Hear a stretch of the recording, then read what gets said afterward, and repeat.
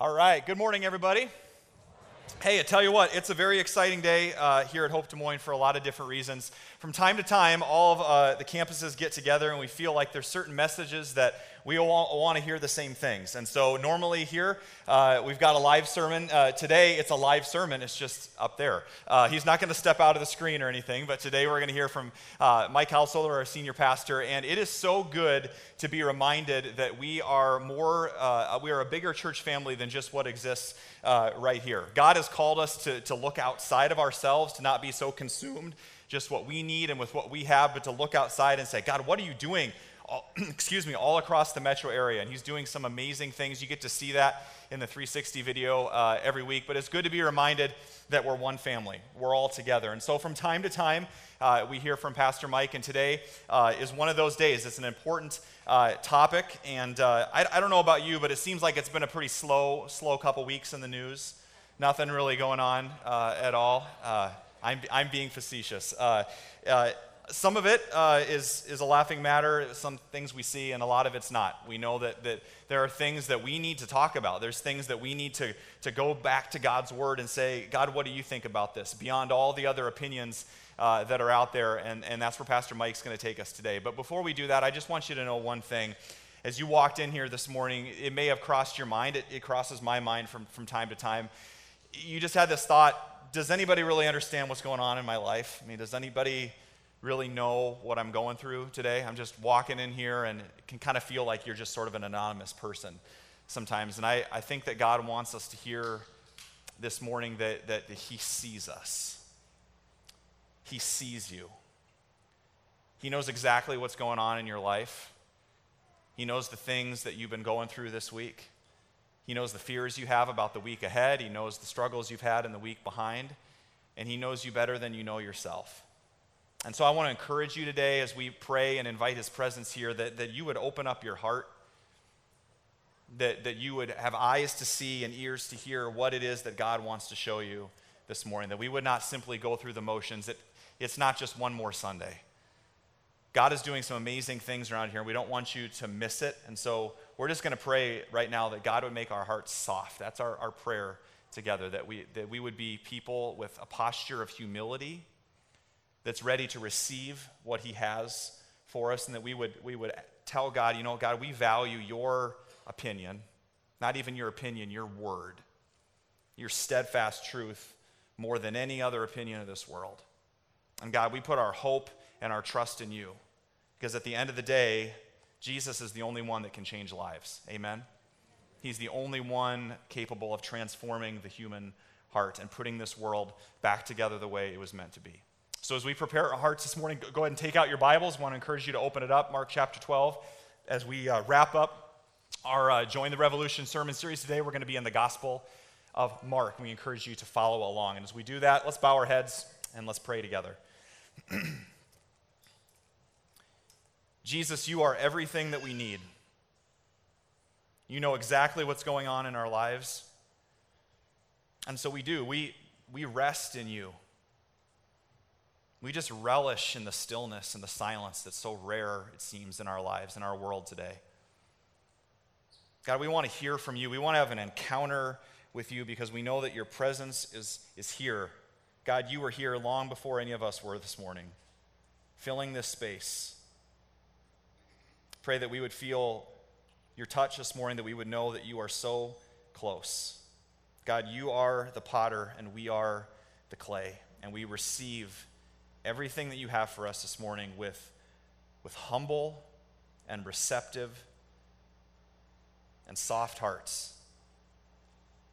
Jesus, we love you, and we thank you for loving us first. And all God's people said together, Amen. Jesus was in a real pickle.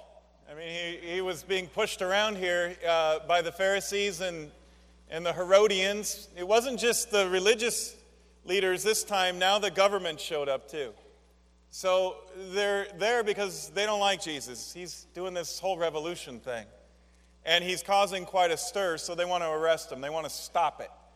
They want to arrest the development of the Jesus movement. And so they go after him with some really pretty smart questions. I mean, they've tried before, as we've been going through this series of sermons here at Hope. And if you're new to Hope, welcome. I'm so glad that you're here. Watching at any of our campuses around the Des Moines area right now via video, hello, welcome to you too.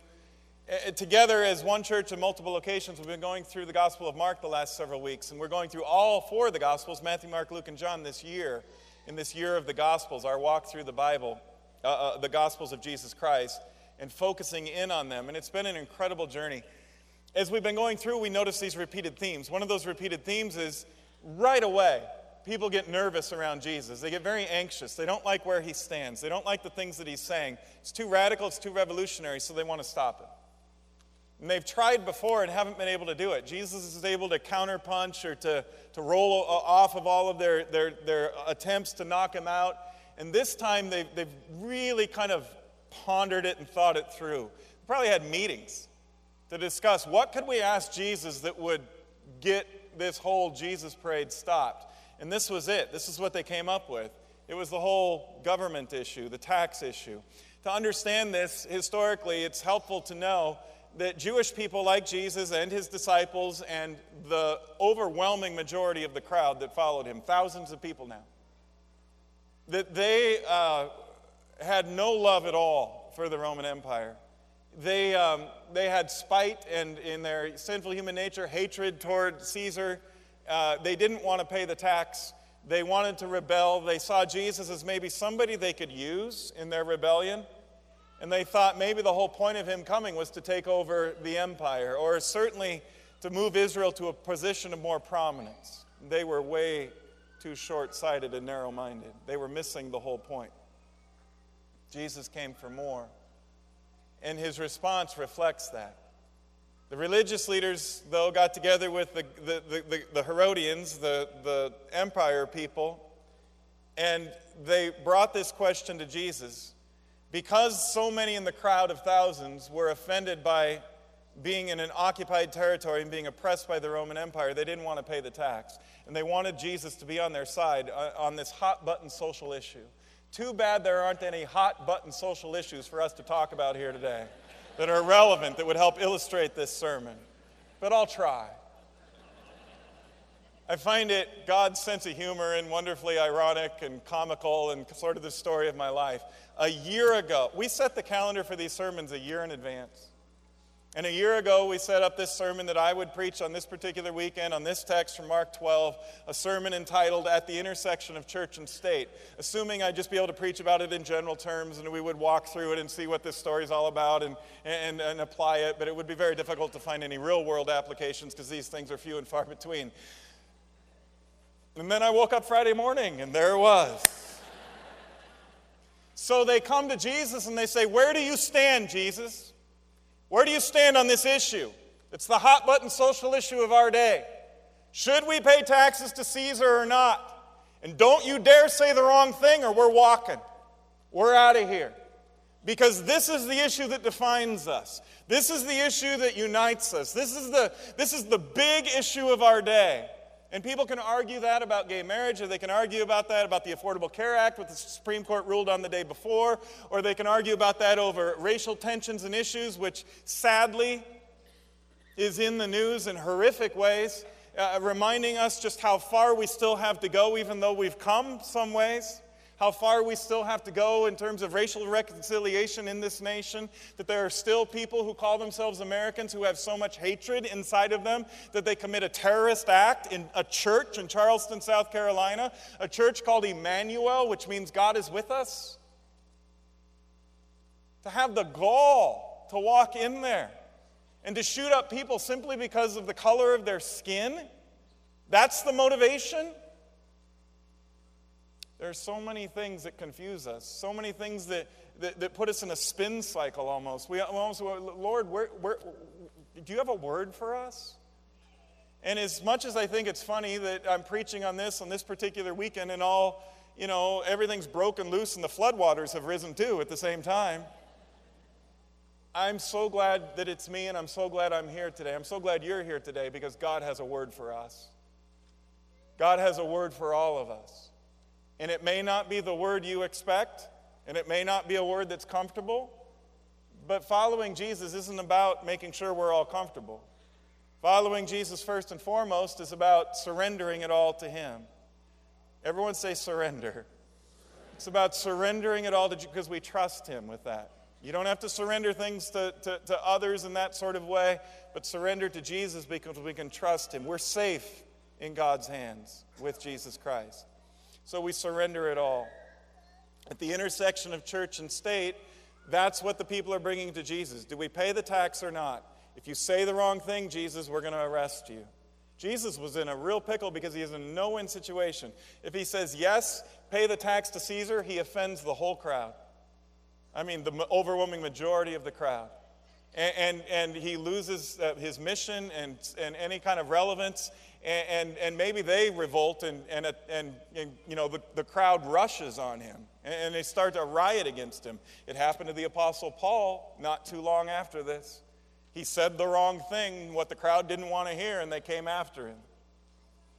On the other hand, if Jesus says that you should not pay the tax to Caesar, he pleases the masses, he pleases the crowds, but he highly offends the Roman soldiers and the empire representatives who are there, the Herodians, who are going to report this to Jesus or arrest him on the spot, imprison him, and probably put him on trial for the sake of executing him, which will happen, but it isn't time yet.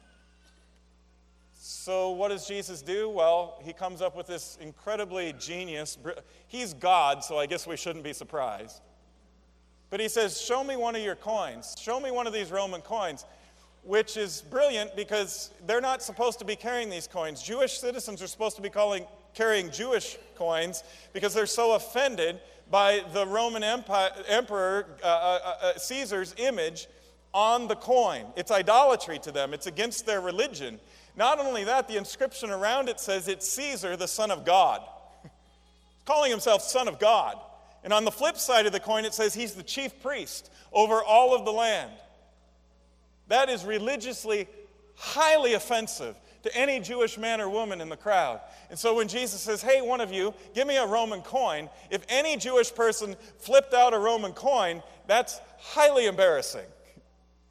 But someone did.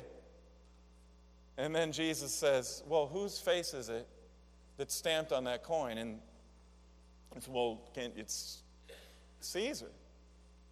All right, good. Then give to... Oh, hold on. Before Jesus answered, he wants to know motives. Why do you want to know? Why are you trying to trap me?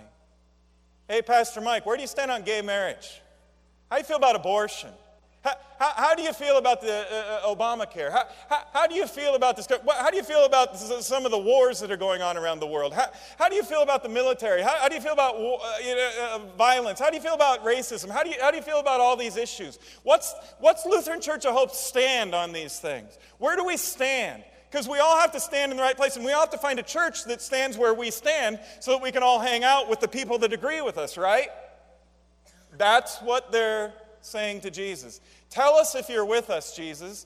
And Jesus' response is, what's your motivation for that? Why do you want to know? And then what he basically says is, I want to make sure you're with me. Instead of me conforming to your political movement, your rebellion, your stance on some social issue, hot button though it may be of the day, I want to make sure you're with me. So he says, give to Caesar what belongs to Caesar, and give to God what belongs to God. Give to Caesar what belongs to Caesar, and give to God what belongs to God. And the crowd was amazed, the Bible says. Because where there is no way, God just made a way. He didn't get arrested. The crowds didn't leave. Because what he was saying, and it didn't take much for them to figure it out, is this is not the issue that will define my ministry. Let me say it again. This is not, I don't care how important it is to society. This is not the issue that will define us. This is not, 21 years ago when I preached my first sermon at Lutheran Church of Hope on sexual boundaries, I said, this issue will not define us as a church. And I don't make that up because I'm such a brilliant preacher. I get that from the Bible. I get that from the example of our Lord, from our leader, Jesus Christ. I'm just following him. Where do we stand on all these issues? We stand with Jesus. We stand on the Word of God, whatever it says, where it comforts us, where it challenges us, whatever it might be. And we do our best to interpret that faithfully. And I would rather be faithful and unpopular because the sands of society are always shifting. Have you noticed? Are you old enough to notice this? And the pendulum swings to the left, and then everybody thinks, oh, we've gone too far left. And then it goes way back to the right. And they say, oh, we've gone too far to the right. And then it swings back. Do you know history? This is what happens. It swings back and forth, back and forth, back and forth. But the word of the Lord remains the same. It's the constant. It's the bedrock. It's the foundation in the midst of all the chaos, in the midst of feeling like we're in the spin cycle. It's the thing that centers us. It's the way we find our truth, our way, and our life. The scriptures say this, and we experience it. Jesus is saying, with all due respect, and he isn't saying it isn't important. By saying, render to Caesar what is Caesar's and to God what is God's, he's actually saying government matters. Caesar matters. It's important. In fact, faithful people have a biblical responsibility to be actively engaged in the public square. If you're so called to that vocation, to run for office and to serve as a public servant and to lead and to debate these issues and to bring the light of the gospel into these places.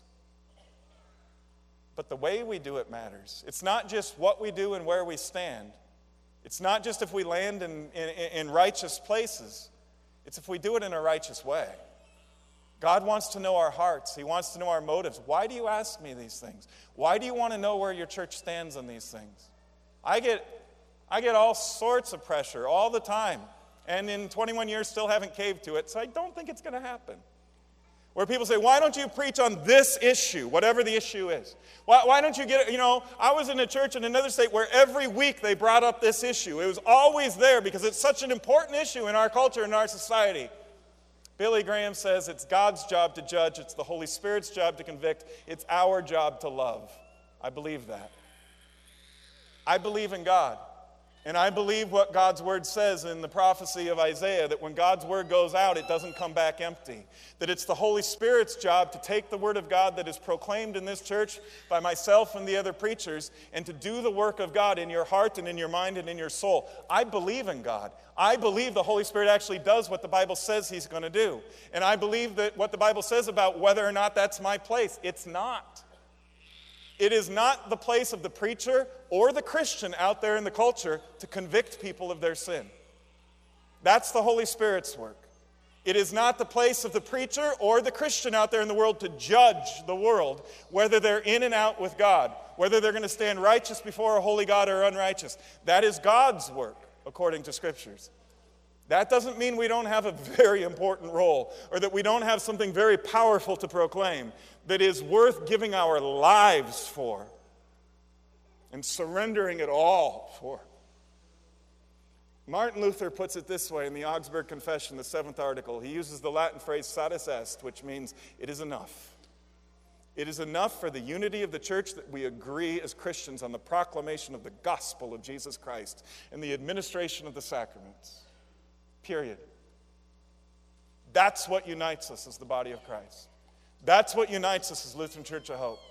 Not where we stand politically, not where we stand socially, not making sure that we're in a comfortable church where everybody agrees with us on the major, very important social, political issues of our day. But that we are able to speak truth and love to one another about these issues, and that we are able to speak truth and love to the world around us on these issues, and that we realize, because Jesus said so, that we do not have to agree on these issues in order to be one in Christ. Or we're saying the cross of Jesus isn't enough. The Bible says we preach Christ and Him crucified because it's the power of the gospel for the salvation of all. Even the little girl who's coming up to preach with me right now. For her and for your parents and for you and for everybody. For people who are straight and for people who are gay. The gospel of Jesus Christ is the power of God for the salvation of all people. Lest we get on our spiritual high horse and think that we're the only ones who've earned it. This is what Jesus is saying, not Mike Householder. This is what Jesus is saying. I will not define my ministry and my mission, Jesus says, on a social issue, as much as the world around me wants to and tries to manipulate me to do it. We will not be defined on issues that's the devil's work. Because the devil knows if he can divide us, he can conquer us. And he's doing quite well. Our own denomination is fragmented because of our debates over social issues. So are the Methodists. So are the Presbyterians. The Episcopalians, my goodness, it's a full-blown train wreck. Pentecostals, non-denominational, on and on and on. Pick your denomination. The battles come because people misplace the mission of the church and the purpose that we're here for, and what has the power to unite us and what does not have the power to unite us. The gospel of Jesus Christ is the only thing powerful enough to keep us together. I mean, look around the room. Do you realize there's people in this room who disagree with you? Are you okay with that? You say, well, I know, so the goal of the church is to purify them and to make sure they all agree with me and get in line with my way of thinking. And when we get there, then we've reached our goal. Our goal is heaven. Our goal is the kingdom of God breaking into this world. Our goal is new life for the brokenhearted. Our goal is to serve and to reach out to the poor and the world around us and the hurting and people who are in need of God's love. It is the gospel of Jesus Christ that God has blessed us with to be good stewards of and to proclaim to the world around us. And it is the devil's work to divide us so he can conquer us. Shame on us if we listen to that instead of the gospel of Jesus Christ.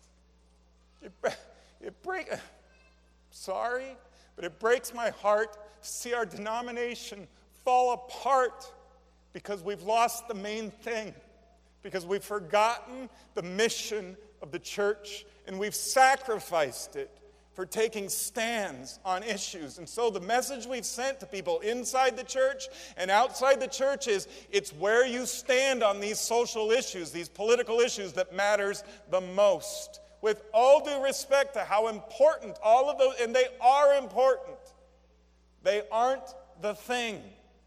They aren't what Jesus died for. He died for the sins of the whole world, not just the people you like to point fingers at. So where do we stand? We try to stand with Jesus.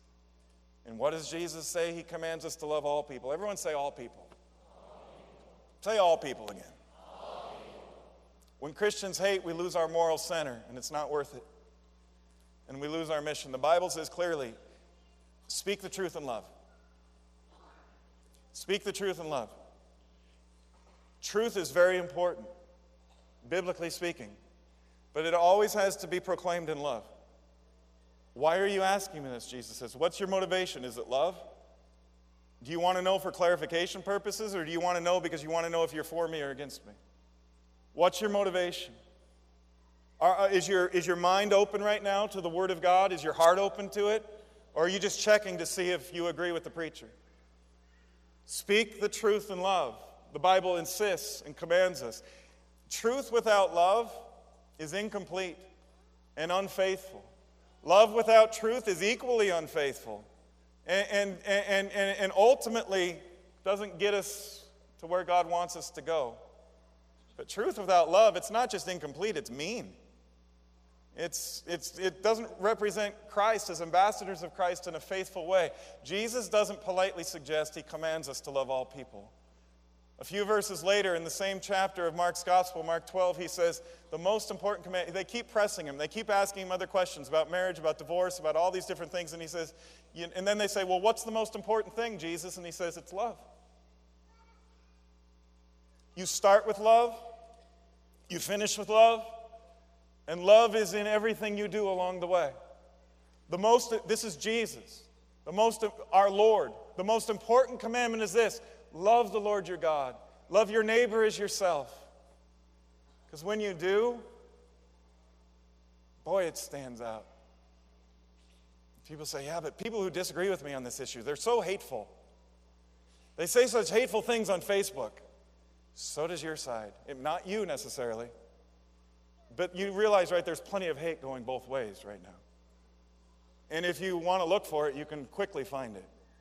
And then there's plenty of people who are taking a Christ-centered approach. And thank God for them. They're loving the Lord their God with all their heart, soul, mind, and strength, and they're loving their neighbors themselves. Great example is what's happening in Charleston right now. A community that, can you imagine if that happened in Des Moines? This community is brokenhearted. They're grieving. They're mourning. These are 9 of their leading citizens.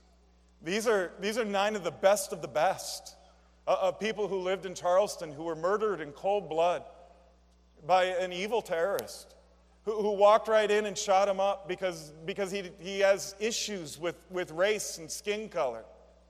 So how does the church respond?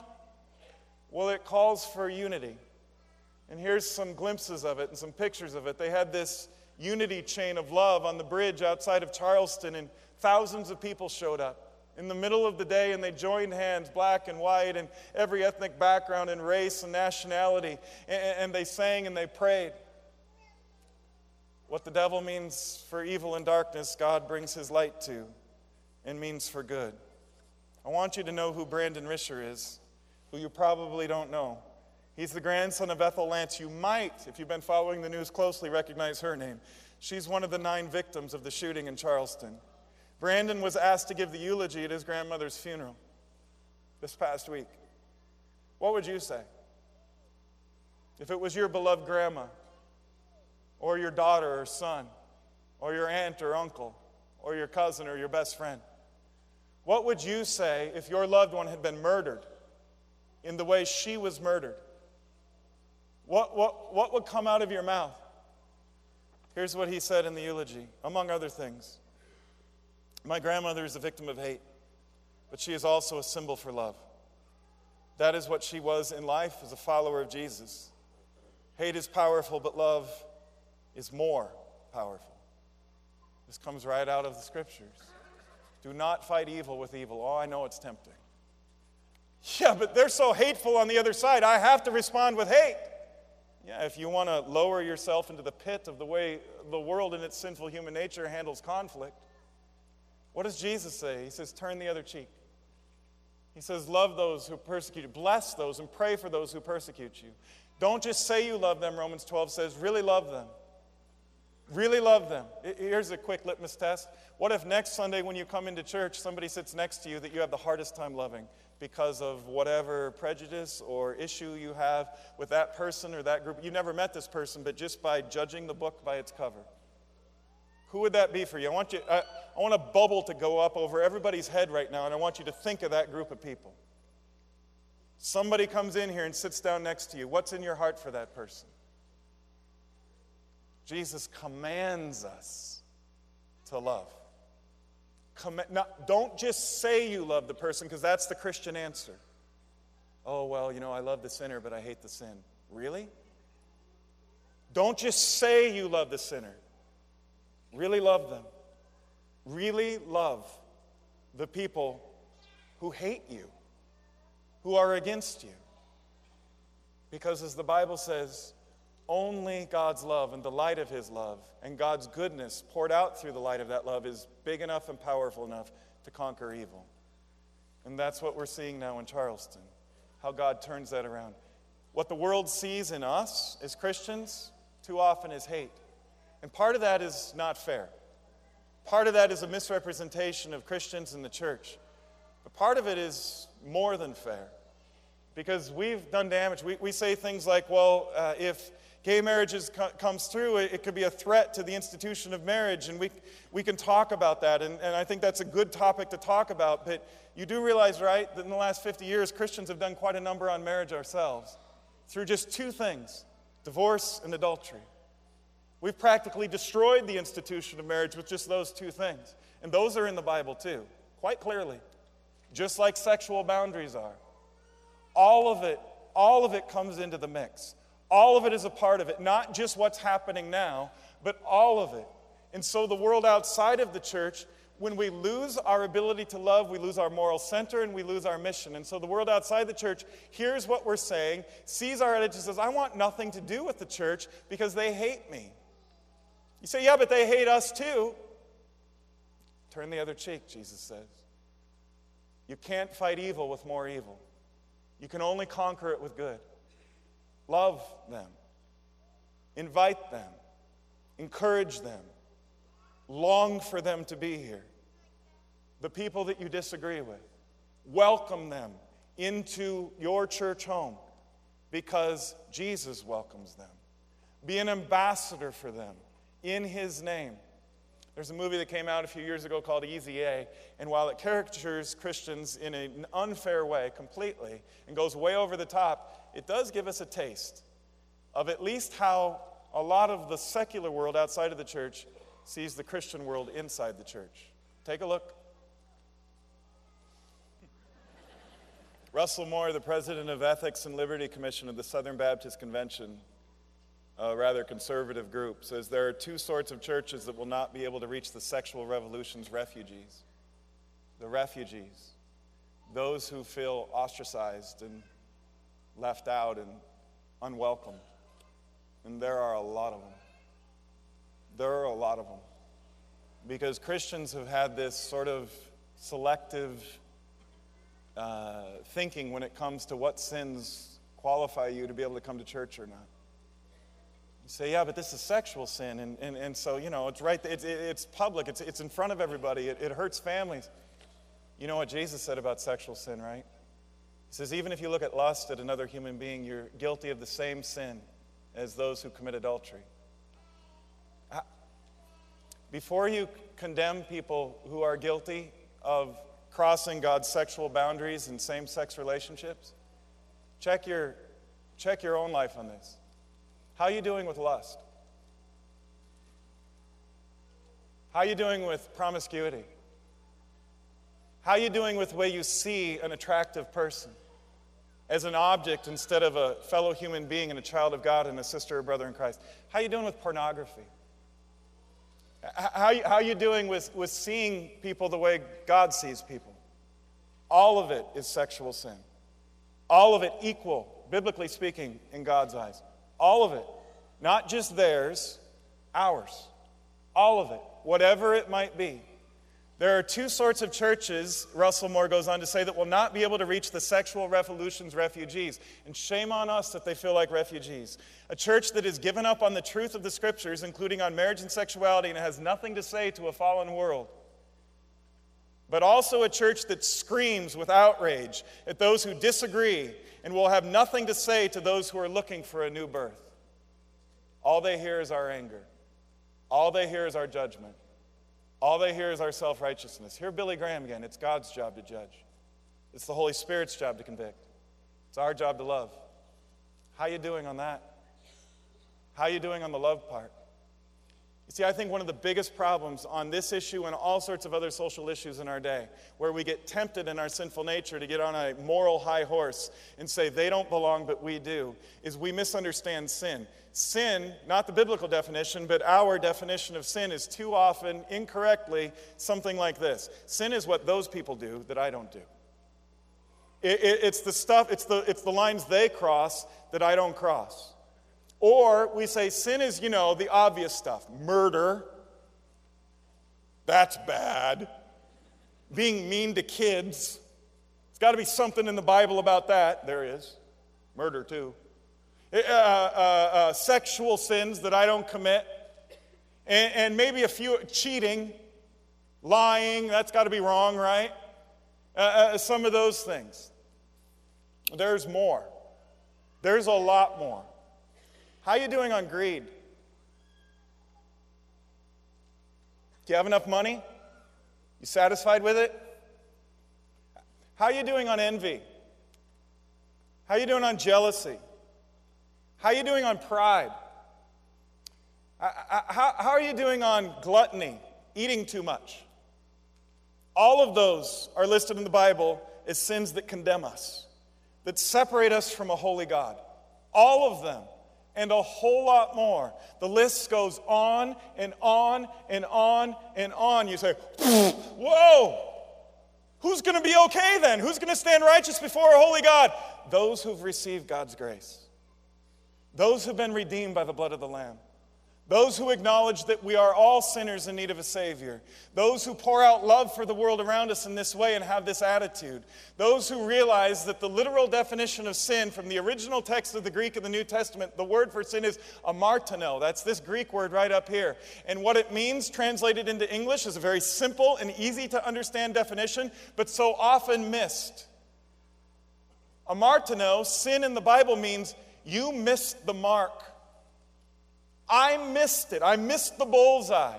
I went to the archery range. That's a humbling experience, isn't it? And I took out my arrows, and I aimed for the bullseye, and I thought, I think I can hit. I think I'm right on target, and I let her go, and I missed it. My arrow ended up in the red instead of the yellow, and God wants it in the yellow. In fact, God wants it inside this little circle inside the yellow, the bullseye. And do you know what the Bible says? If you don't hit the bullseye, that is sin. You missed the mark. No matter what it is, it's what you and I do or don't do. It's what you and I say or don't say. The Bible says it's even the sinful thoughts that we have.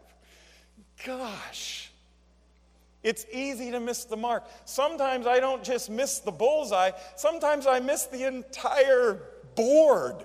It goes over the top, or it hits the ground before it even gets there. And if we're going to be honest about it, most of us don't have to go back more than 24 hours and take a quick spiritual inventory of the way we've dealt with people or with God in the last 24 hours and find a place where I didn't hit the bullseye, where I didn't reach God's ideal, where I didn't hit the mark, the high standard that God has for moral behavior, for a righteous life.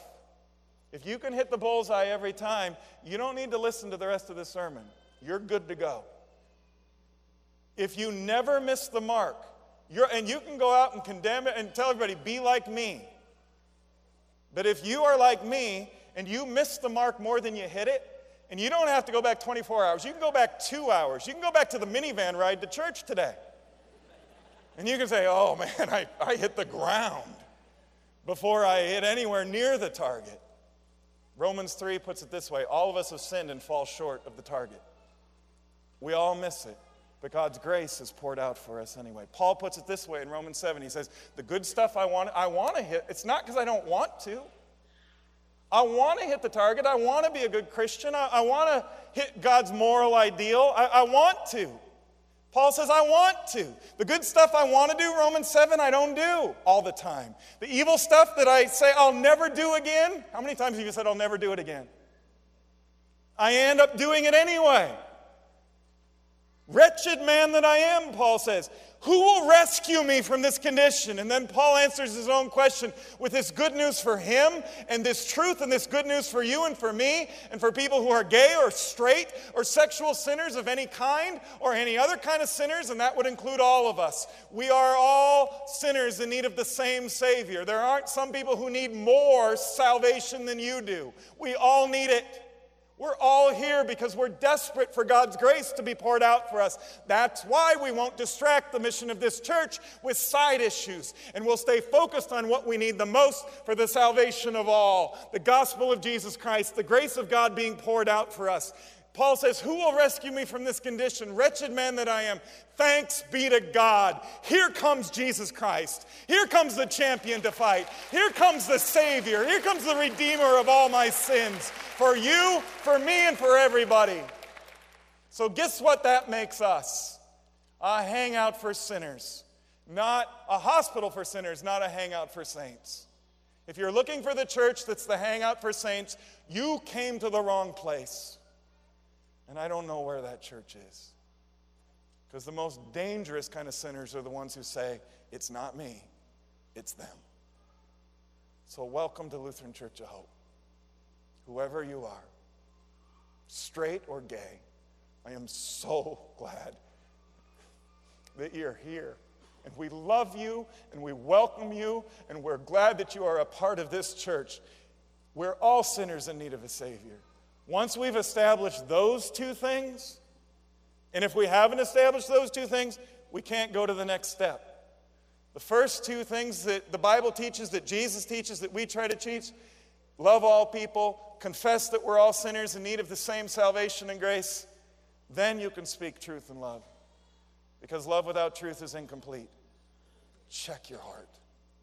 Check your motives before you go to step 3. If you can't graduate from step 1 and step 2, stop. Go back. Go directly back to the front. Go back to go. Then we can go to the third one. According to the Bible, a full sexual relationship belongs inside the boundaries of a marriage between a man and a woman.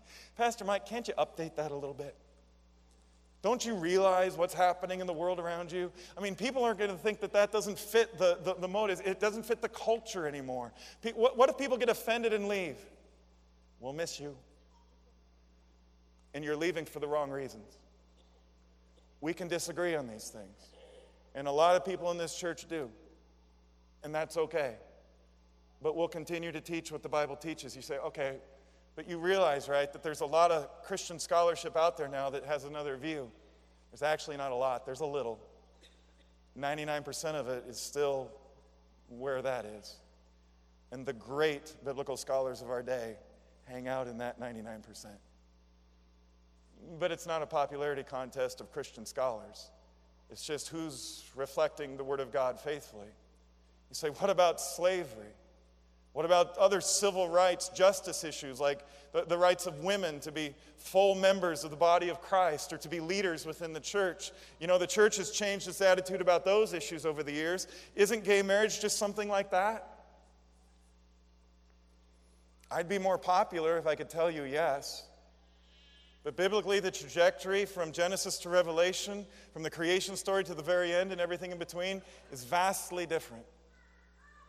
Those other issues, the Bible never, ever says slavery is a good thing. It describes slavery. It doesn't say it's a good thing. The Bible takes radical stands in favor of the rights of women as full leaders within the body. Jesus certainly did, that's for sure.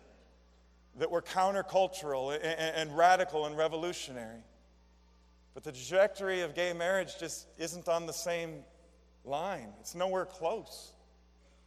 You say, well, okay, but you know, I see this a lot out there. I hear it a lot. People say, yeah, but there's a lot of laws in the Old Testament that we don't follow. There's a lot of things. You know, it's like if you wear 2 fabrics in your shirt, that's sinful. Or that if you eat certain kinds of meat, or if you do certain sorts of things, there's all these Old Testament laws, and we don't follow those anymore. So isn't sexual boundaries, marriage boundaries, isn't that the same thing? Sorry, it's not.